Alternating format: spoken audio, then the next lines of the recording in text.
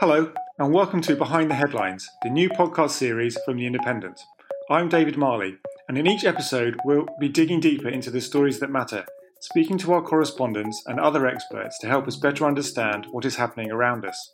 Coronavirus, of course, will be high on the agenda, but we will also be covering lots of other topics too, with politics, culture, sport, and more all up for discussion. If there are stories you want us to talk about, please do get in touch. Today, I'm very pleased to be joined by our health correspondent, Sean Linton. At the end of last year, in a fantastic piece of reporting, Sean uncovered the biggest maternity care scandal in the history of the NHS, with more than 40 babies and 3 mothers having died on the wards of Shrewsbury and Telford Hospital Trust. An official inquiry is now investigating a staggering 1,500 cases. And yet, despite the intense focus on what has gone wrong, far from things improving, they are actually getting worse. A leaked letter that Sean has reported on today shows that the Chief Inspector of Hospitals has written to NHS bosses demanding urgent action to stop unnecessary and avoidable harm to patients in maternity and other departments. Sean, thank you for being with us. Today's story is the latest expose of the failings at this one hospital trust. Can you tell us a bit about what new information you found out? Thanks, David. Well, I think the first thing to say is it's very rare to see this kind of communication between the watchdog, the official regulator, the Care Quality Commission, and NHS England. Often the CQC puts its findings into public reports and they get published and the NHS deals with those and responds. But what we've got here is a letter from the Chief Inspector to NHS England effectively saying that he's running out of ideas in how to deal with the problems at Shrewsbury. And not only that, but that there are institutional, system-wide failings at the Trust with problems extending far beyond maternity to general medical care and fundamental nursing care, and lots of worrying issues around the Trust culture and the way that staff are, in effect, responding to poor care. In some cases, the letter actually refers to the fact that staff and senior nurses are not challenging and recognising poor care. So very, very striking language, very, very severe tone being taken by the Chief Inspector. And the point of this letter was to effectively say to NHS England that we need to take some action because we have done multiple inspections. The Trust faces 90-odd different conditions on its licence, and things aren't getting better. In fact, they're getting worse. And an interesting point in the letter, he refers to, if you like, the nuclear option for the regulator, which is to recommend to the Secretary of State that the Trust be placed into special administration, which is an extremely rare thing to be done. And in fact, has only been done once before for safety issues, which was at the Mid Staffordshire Hospital Trust at Stafford, where hundreds of people suffered avoidable harm and neglect. And I think to write about a hospital in those terms is quite a worry, and it does show how serious I think the CQC views things at Shrewsbury. And the context, of course, is that this has been going on for years. I mean, I've been writing personally about Shrewsbury Hospital now for over 5 years, and the initial concerns started well back into 2009. And so we've definitely got a sort of system failure here, the NHS unable to actually take action. And that's got to obviously be a worry for the 500,000 people that this hospital serves, who don't really have a choice in which hospital they get to go to. So, as you say, this has been going on for a long time. The maternity scandal really kind of came to the fore last year. They've been in special measures, which is the kind of the lowest rating from hospital inspectors since 2018. Why is it taking so long to improve the situation? And as you say, the hospitals care for 500,000 people. So why is it taking so long to improve care for those people? It's an excellent question, and it's one, to be honest, that the NHS has been grappling with ever since the Mid Staffordshire scandal. The issue of system failure and patient safety failures in the NHS is been high on the agenda for years, and the former Health Secretary Jeremy Hunt made this a real issue during his tenure in the government.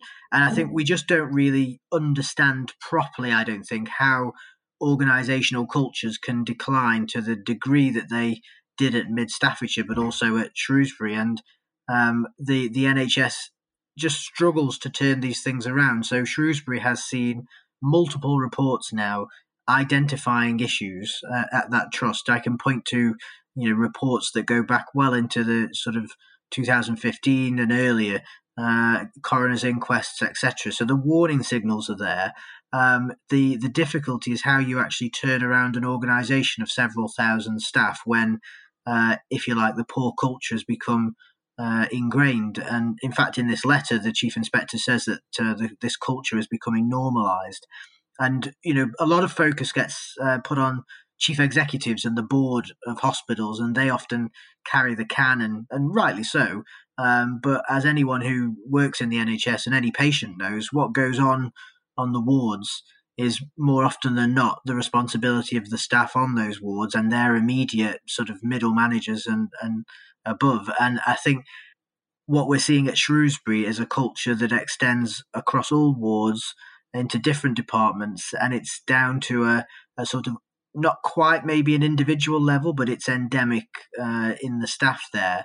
And the Chief Inspector actually talks about his fear of training of staff who have just started in their careers being trained at Shrewsbury, who he is worried that they will never really appreciate what good looks like because they're training at Shrewsbury. So it's all very dire and very bleak. And I think to turn such a thing around takes a huge amount of time. It also takes a huge amount of money as well. Shrewsbury, is like many hospitals, has struggled with A&E pressures and demands. It's faced a big reconfiguration battle locally, and a huge deficit in terms of its budget. This stuff can't just be sort of flick a switch and improve it. And I think what we will see from the NHS is, instead of coming in and sort of getting rid of the chief executive and installing another chief executive, I think what we're more likely to see is people drafted in from elsewhere in the NHS where care is considered to be good or outstanding. They will be, if you like, grafted onto the hospital to try and hope that their different approach takes and that they can kind of seed a better culture. But this will not happen overnight, and I suspect we're going to also have to see quite a lot of investment in the trust, although there has already been some. And I think if I was sitting in NHS England, I'd be quite depressed to see that a lot of those efforts have effectively come to nothing. You mentioned at the beginning about this move, the kind of nuclear option of taking it into special administration, essentially taking it out of the hands of the local hospital trust and getting someone else in to run it. Given that the things have been going on for so long, is that such a controversial step to take? Well, I think what the CQC's letter is effectively doing is it's a warning signal to NHS England to say, if we don't do something now, this has to be the next option. Now, the CQC has effectively admits in this letter that it's run out of ideas and tools, and it has a responsibility under the law to protect patients. So if we get to that stage, it will press that button. My sense from talking to people both at CQC and NHS England, neither side wants to actually do that. The last time it was done, as I've said, at the Mid Staffordshire Trust was largely seen as a very costly, very expensive, damaging process. It didn't really deliver what people wanted it to, certainly not at a cost-effective measure. And so what special administration involves is effectively bringing in outsiders to run the hospital. And in the case of Mid Staffs, it was a sort of group of consultants, management consultants, McKinsey, etc., which may not be particularly welcomed by the public at Shrewsbury. And they will come in and effectively run the hospital and make systemic changes to how the hospital is run. So it can be seen as a way to perhaps overcome some of the intractable problems that some hospitals can face. And there's certainly some of that at Shrewsbury around plans to reconfigure services there. But I think in the longer term, that just is it very much is a sort of option of last resort. Nobody wants to use that. But I think ultimately, if nothing is done and nothing improves, I think the CQC's mention of it in this letter was very much a shot across the bow for both the Trust and NHS England to say, we will do this if we have to. Can you give us some examples of the kinds of poor care that are being experienced by patients? What kinds of issues are they facing? Well, so some of the things that we've seen in this letter are mentions, for example, of failures in sort of general poor care of medical patients, and worryingly, reference to fundamental care. So this would be the very basics of sort of nursing care of patients, feeding, drinking, toileting, that kind of thing, which again, is quite concerning to see. There's also been concerns around pressure sores, where patients are not being sort of moved in their beds to avoid them getting injured on their skin. And the CQC says this has been repeatedly highlighted to the Trust, but there remains no robust action to improve on that. Other aspects of care include the looking after people who have mental health problems or dementia, those kinds of issues. And one thing that really struck me in the letter was a reference to the failure to look after patients who were at risk of falling. And the reason that caught my eye was because I wrote about in 2017, the Shrewsbury Trust was actually prosecuted by the Health and Safety Executive after 5 patients fell and died. And they died as a result of their injuries in the fall. And what the Health and Safety Executive found was that the Trust had systemic failures in not recognising the risks. So there was a clear warning to the Trust 3-4 years ago. And yet here we are, the same thing still being highlighted by the CQC. And that's got to be a real concern. And Professor Baker in this letter makes it clear that the failure to learn actually is a persistent problem. We've seen that previously at the Trust, as I've said, with falls, but we also have seen that in the maternity issues at the Trust as well. And the independent inquiry into those concerns, the interim report that we revealed in November, that also referenced a failure to learn that actually went back all the way to the 1970s. So there's a sort of cycle of failure here at this Trust, which is, if you're a patient going into this hospital, you can really have no confidence at the moment that you're not going to be one of the unlucky ones and fall foul of these kinds of problems. And I think that is a huge challenge for the Trust going forward. So obviously, over the past weeks and months, we've heard a lot about the pressure that the NHS is under because of coronavirus. Presumably that is also going to be an issue for this hospital trust. How much of an impact is that going to have, and how much more difficult is it going to make things for them and as they seek to improve? I mean, as I've been writing about for the last 4 or 5 months, coronavirus has dominated the NHS, and there's no doubt about it. Trusts have been under huge pressure. They're coming out of the darkness now, but it's still a really difficult time, and the pressure on accident emergency departments, backlogs in operations, and things like that. Shrewsbury will not be any different to anywhere else in that regard. So it will have all of those pressures plus the added threats and conditions that the CQC are demanding for patient care. I suppose what the point really that the CQC would probably say is that those pressures from the coronavirus pandemic make it all the more important that the Trust is providing safe care to patients, because cutting corners at a time when you're even under increased pressure is obviously not going to end well for anybody, and that's going to be something that the Trust is going to have in mind as it goes forward. But yeah, it's certainly not an easy time for any NHS hospital at the moment, and Shrewsbury's got to deal with that as well as these safety concerns. But I think history would show that if the Trust doesn't take these concerns seriously and act on them, then it's just doomed to repeat them. And coronavirus or not, it's got to sort these out regardless. We touched on the unnecessary deaths on the maternity units.